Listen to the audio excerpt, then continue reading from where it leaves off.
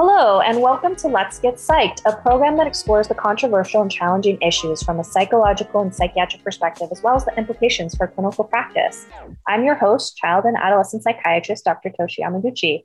I'm taking the place of Aaron today as lead, I guess, but I am joined by my co-host, third-year psychiatry resident, Dr. Alan Atkins. Hi, Alan. Hey, Tosh. We're also joined again by a returning guest host, child and adolescent psychiatry fellow, Dr. Michelle Tom. Hi, Michelle. Hey. And the views expressed on Let's Get Psyched are those of the speaker. They do not represent the University of California, UC Riverside's Counseling and Psychological Services, or UCR's School of Medicine.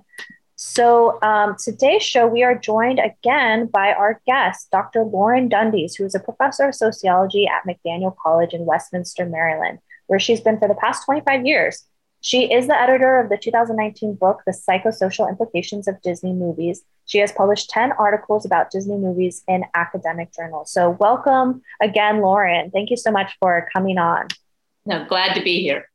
So today we're talking about Disney, the happiest company on earth. We're going to take a look at their reputation and the reputation they purport themselves. So let me ask you guys, have you all been to Disneyland ever? Have you been to Disney World? Have you been to one of the parks? Yes, I have. I don't know about Alan and Michelle. Yeah, I have Disneyland, but not the other parks. Yeah. Alan? Same. I've been to Disneyland and not the other parks, which is a shame. I actually took a class on the Disney parks, and the one that I'd really like to go to the most is Epcot, because it's so strange, and maybe we'll get into that. But we should get into it. I think you left a teaser in our last episode about that. Yeah. So, but Disneyland, great time. Okay, for $250. I have been very privileged. Growing up, I still have an uncle who retired from the Disneyland theme park. He was a janitor there. And employees get, a certain number of guest passes. It used to be unlimited back in the day. And so he took my family and me every year to Disneyland for free. So I was very lucky to be able to do that. And that's one of the reasons Disney and Disneyland has a special place in my heart. But I mean, speaking on that, Disney has become a status symbol to many as the place to vacation, right? Kids across the country want to go to Disneyland and its affiliate parks. What do you guys think about that? As the prices continue to go up, I mean, just recently this year, they changed the whole annual pass thing to being something completely different and undoubtedly more expensive. Any thoughts on that?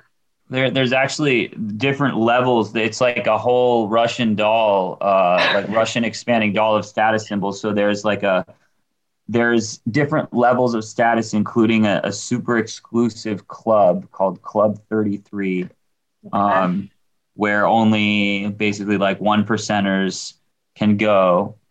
And they sell exclusive things that sort of let people know that, I had access to buying the merchandise in Club 33. Yeah. All kinds of things. I think in terms of it being a status symbol, like we see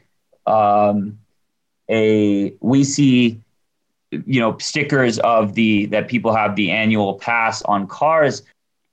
Yeah. Disneyland, for me, at least, I feel almost privileged being a Southern California resident because, Disneyland was in my backyard. It was accessible. And on your birthday, at least, 20 plus years ago, you got to go in for free on your birthday. I don't know if my family, if they would have lived in another state, if we could have even afforded to go to California, stay in California, pay for flights, and then on top of that, pay for tickets. So I don't know. It's Disneyland for me. It was always like, a convenience thing. Like, it's there. I don't have to travel anywhere. I get to go in for free on my birthday. I think you said that really well, Michelle. I think that's kind of fascinating, right? It's the happiest place on earth. And I also had like these happy experiences there. And then you kind of mentioned the other side that, you know, even right outside the happiest place on earth, like in the surrounding communities, there's some very unhappy poverty going on. Mm-hmm. That's true. That's right. Yeah. And now you don't get in for free on your birthday. Right. Well, Alan, did you want to talk about Epcot? Do you want to lead us off into the conversation about the parks themselves? Sure. So this was something that Epcot is now a park, a Disney park, but it wasn't always a Disney park. So Epcot stands for the Experimental Prototype Community of Tomorrow. And just to clarify, these are things you learned in your college course, right, on Disney? Yeah, but they're readily available everywhere. The article I'm referencing right now is called The Perfect Town, but there's also, I mean, this isn't secret. This stuff is on, you know, Wikipedia and wherever else. Yeah, that's interesting. What else did you get from that college course? There was stuff about, I mean, it's funny that Lauren had mentioned her Pocahontas paper. One of my favorite movies, I think, as a child was Pocahontas. And I also wrote a Pocahontas paper after realizing just how much of that movie is not great to be teaching folks. And not that they were doing any better than all the other movies you could see at that time. But there was definitely a lot about revisionist history. There was stuff about Disney's role in World War II propaganda, in Disney, and speculating on whether Walt Disney was racist of his own right or racist in sort of like he was just as racist as anyone else at the time, and he just had more power kind of thing. And there's tons of people who will make both arguments, although most of the people who make the pro Walt Disney arguments seem to have a horse in the race. There was a lot about the parks and how they were built. There was a thing about how, in order to make the paths at Disneyland, they would kind of film people making decisions and then determine the optimal human decision and then make paths, like actually put little tchotchkes along the way so that people could only take one path and it would be the optimal path and they wouldn't have to make human decisions, because in the happiest place on earth, you don't have to think, right? Mm-hmm. Yeah, that's so interesting. I would have loved to take that course. And it's funny that you took a Disney course and then Lauren teaches a course talking about Disney movies. Yeah. I guess, one of the things I want to talk about is, we've been talking about Disney as a business, creating this culture where they're seen as, the happiest place on earth and everything like that. One of the interesting things that I read in preparing for this show was that in 2015, Admiral Robert Pack, the U.S. Special Representative for the Arctic, which I didn't know we had one of those, asked Disney to use frozen characters to teach about climate change. And Disney, he said no. And the way Pack recounts the story is that Disney responded that, quote, "It's in our culture to tell stories that project optimism and have happy endings." Lauren, do you have any thoughts on that? Yeah, it's really a very controversial area, because some people say Disney is a for-profit company. If that's not a secret, it's not pretending that it's nonprofit and philanthropic, although it has certain causes that it supports. But it's always a fine line. It comes up a lot, for example, like with pharmaceutical companies, and should they have to give away some of the medications for free if they're life-saving, but they're for profit. So it is a little bit of a tough line, and it's always controversial to know how to play that out, because I do understand the argument that Disney's not in the business of educating people, and in terms of some of the historical inaccuracies some people bring up, which I think is a valid argument. Like if you get your history from Disney, then that's a problem. Of course, in this case, it's the reverse, because the idea is that to have the Disney characters, they're fictional, promoting, a cause that has, gets people worried is kind of a reversal of that. I encountered a little bit of this sort of corporate branding phenomenon when I wrote my first article about Frozen. I've written 3, 2 on the first one and 1 on the second Frozen. And I wanted to have some illustrations from screenshots from the movie. And of course you have to get permission. And Disney wrote back after a couple months and said that the portrayal of their characters in my article fell outside of, quote, their brand integrity guidelines. In terms of their brand integrity guidelines, they didn't like my approach to the characters and the kind of analysis. Of course, they can't stop the publication of the article, but I think they felt that would be kind of an endorsement somehow if they were allowed to use the pictures, and they're proprietary. They don't want to do things that are going to affect their profit. And, we talked in another segment about having gay characters and what that might do to their bottom line. And this is something else, even something where the characters are deemed to be influential in a way that's not positive. And so they're very protective of their brand.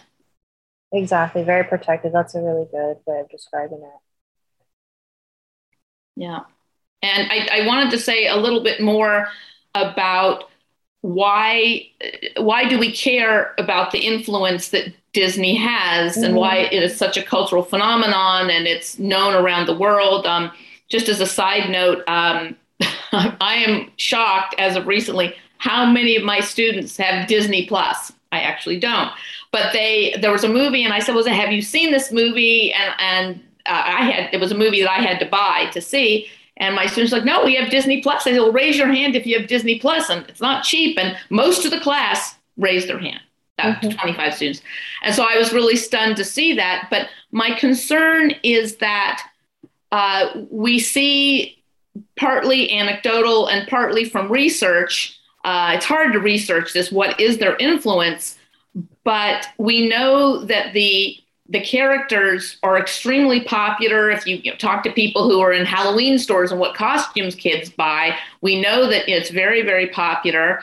And it also, Disney has tapped into psychologically something that's very powerful and appealing. And that is that the kids are in control. And at one point when 22 in the movie Soul proclaims, I'm in the chair, which is, referring back to the barbershop scene, but I have power. And so I think that's why Elsa is partly so popular. Forget it doesn't matter that she doesn't have romance in her life. It really is very appealing because kids want to have power. They grow up, they've got their parents telling them what to do, the teachers tell them what to do. They want to be the smart ones with the superpower. So Disney's quite effective in having the role reversal. And even though in Frozen, which I've written so much about, the Elsa and Anna's parents aren't stupid. They're not bumbling fools like in some of the other movies, Beauty and the Beast and Aladdin, the cartoon versions.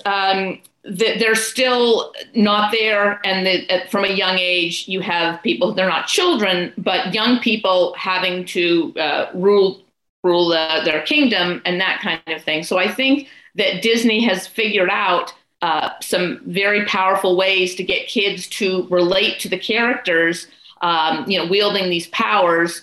And so in that sense, Disney's very successful. That and the Oedipal and Electro theme, which is very much omnipresent in their movies. So I do think that there is reason that we need to scrutinize Disney as a company and their influence, because they really, when you look at the reach of the company, it's astounding.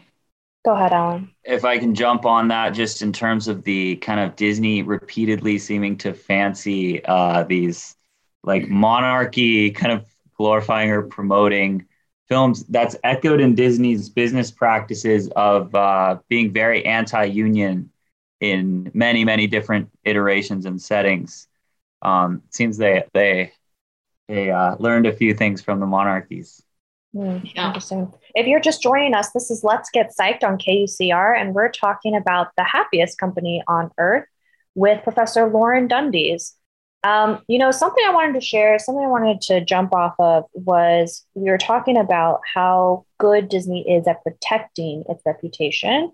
But what I didn't realize until maybe yesterday is that Disney actually sells this reputation. They have a training course. I don't know if you guys know about this. They have a training course where they will come to your company and teach your company how to be more like Disney. So I'm looking at this website. This is the DisneyInstitute.com, DisneyInstitute.com, on demand, Disney's approach to employee engagement. And it talks about it. I'm reading straight off the website. In this on-demand course, Holly, Brian, and other seasoned Disney leaders share the magic and time-tested wisdom of the Disney approach to organizational culture. While often viewed as a human resources function, we believe creating a healthy culture is a responsibility of everyone in the entire organization. We'll show you how to begin to influence your team or organization to be intentional about creating a thriving culture through the selection, training, communication, and care of your people. Yeah. Any thoughts on this?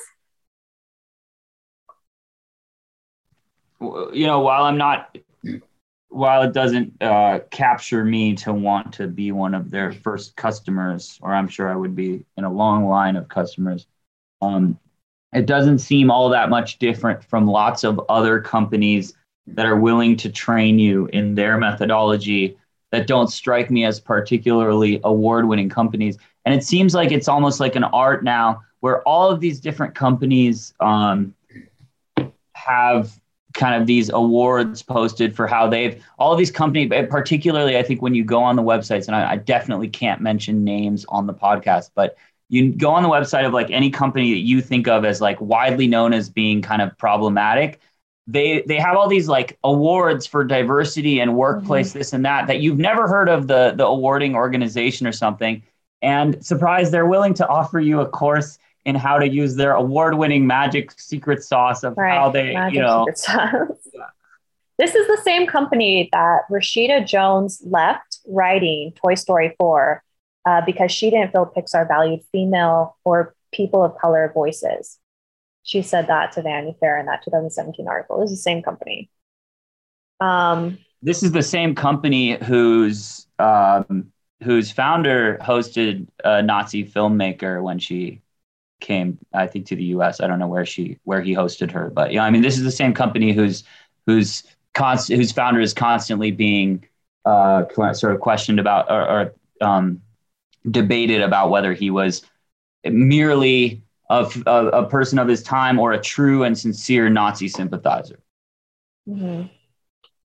One of the other things I wanted to talk about is I think we keep coming to like, why is it important to analyze these things, these movies? And, they're just children's movies. Why are we looking at them so closely? And one of the things you had said, Lauren, before was that, the thing is that these mishaps keep happening. These are problems that we see in the company over and over again, not just in their movie messaging, also in the company. Yeah, right. I have to say that, no company is perfect. And when you're doing something, creating this work of animation, I just find it stunning that, for example, in the case of Soul, there's so many wonderful things about the movie. It really is enjoyable, and the message, the little things count, and the music and the animation, there are just so many good things about it. But why can't Disney do better? They've got the budget, and I'm sure there are plenty of people who would critique it. I'm raising my hand now to critique it for free if there was a way to do it ahead of time. For example, with the first Frozen movie, Elsa was going to be the villain, like in the original Snow Queen, and then they decided to make her good, which is why Let It Go, she seems to be a villain, and then they had to change it. They went back and rewrote things. So I don't understand why Disney can't do a better job of vetting their ideas, and especially from people cross-culturally of different, gender orientations and ethnicities. It just doesn't make sense. That's a really cool idea. I don't get it. Like, what am I missing? I did want to give a specific example of one of my colleagues, Churu Uppal, who's has a authored one of the articles that's in my Psychosocial Implications of Disney book that I edited. And she actually, between 2009 and 2018, she had a sample of 140 girls in various countries, including Fiji and India, among other countries. And she asked them to draw. It was mixed methods where she, collected different kinds of data. But part of her research was to ask them to draw a picture of a princess. Didn't say anything about Disney. Draw a picture of a princess. Well, guess what? Without saying the word Disney, they had been exposed to Disney, even in places where they didn't have a lot of technology. And they all assumed that meant a Disney princess, which also meant a white princess. And almost all of the girls who drew pictures, like all but 2 out of the 140, they were white, and 0 girls drew a picture of a princess in the traditional garb or dress of the country. So, wow. And you might say, okay, well, who cares what the portrayal of a princess is? Most people don't get to be princesses. And yet there is this allure, this idea of being powerful and having control. And yet that's associated with whiteness and being American and these certain Disney movies, even the old ones. In fact, some of the older princesses like Sleeping Beauty and Snow White are still quite popular. Yeah. And it is, I mean, that makes the point of how broad Disney's impact is. And it also makes the point that, lots of different cultures out there, such a wide breadth that Disney has an impact on. It's hard to state definitively what that impact is on all the different cultures out there.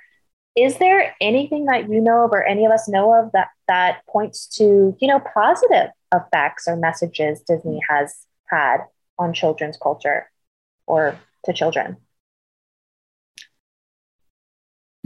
It's very hard. Is there any research out there?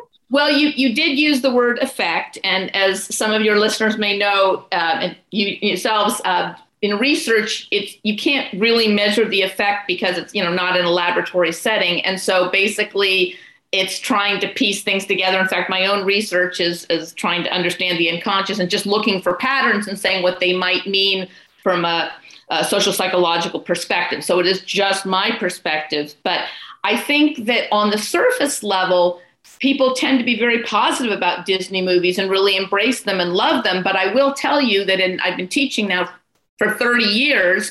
And over the course of 30 years, the students are recognize that once they're alerted to the patterns, they realize that it might not be what they thought. And there's kind of a side that they really should be aware of and that's not so good.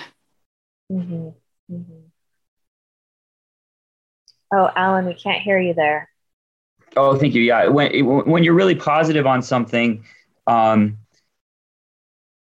you have to look at what that thing is creating expectations for, right? So if someone promises you ice cream and you feel really good about that, and then you feel really negative about the situation where, in fact, you didn't get the ice cream, you can't really, you have to look at the person that promised the ice cream, right? So if there's this movie where that's creating, again, the Gottman kind of love maps where it's giving you a map of reality saying, if I do this, this, and this, my life is going to go this, this, and this. Love is going to be this way.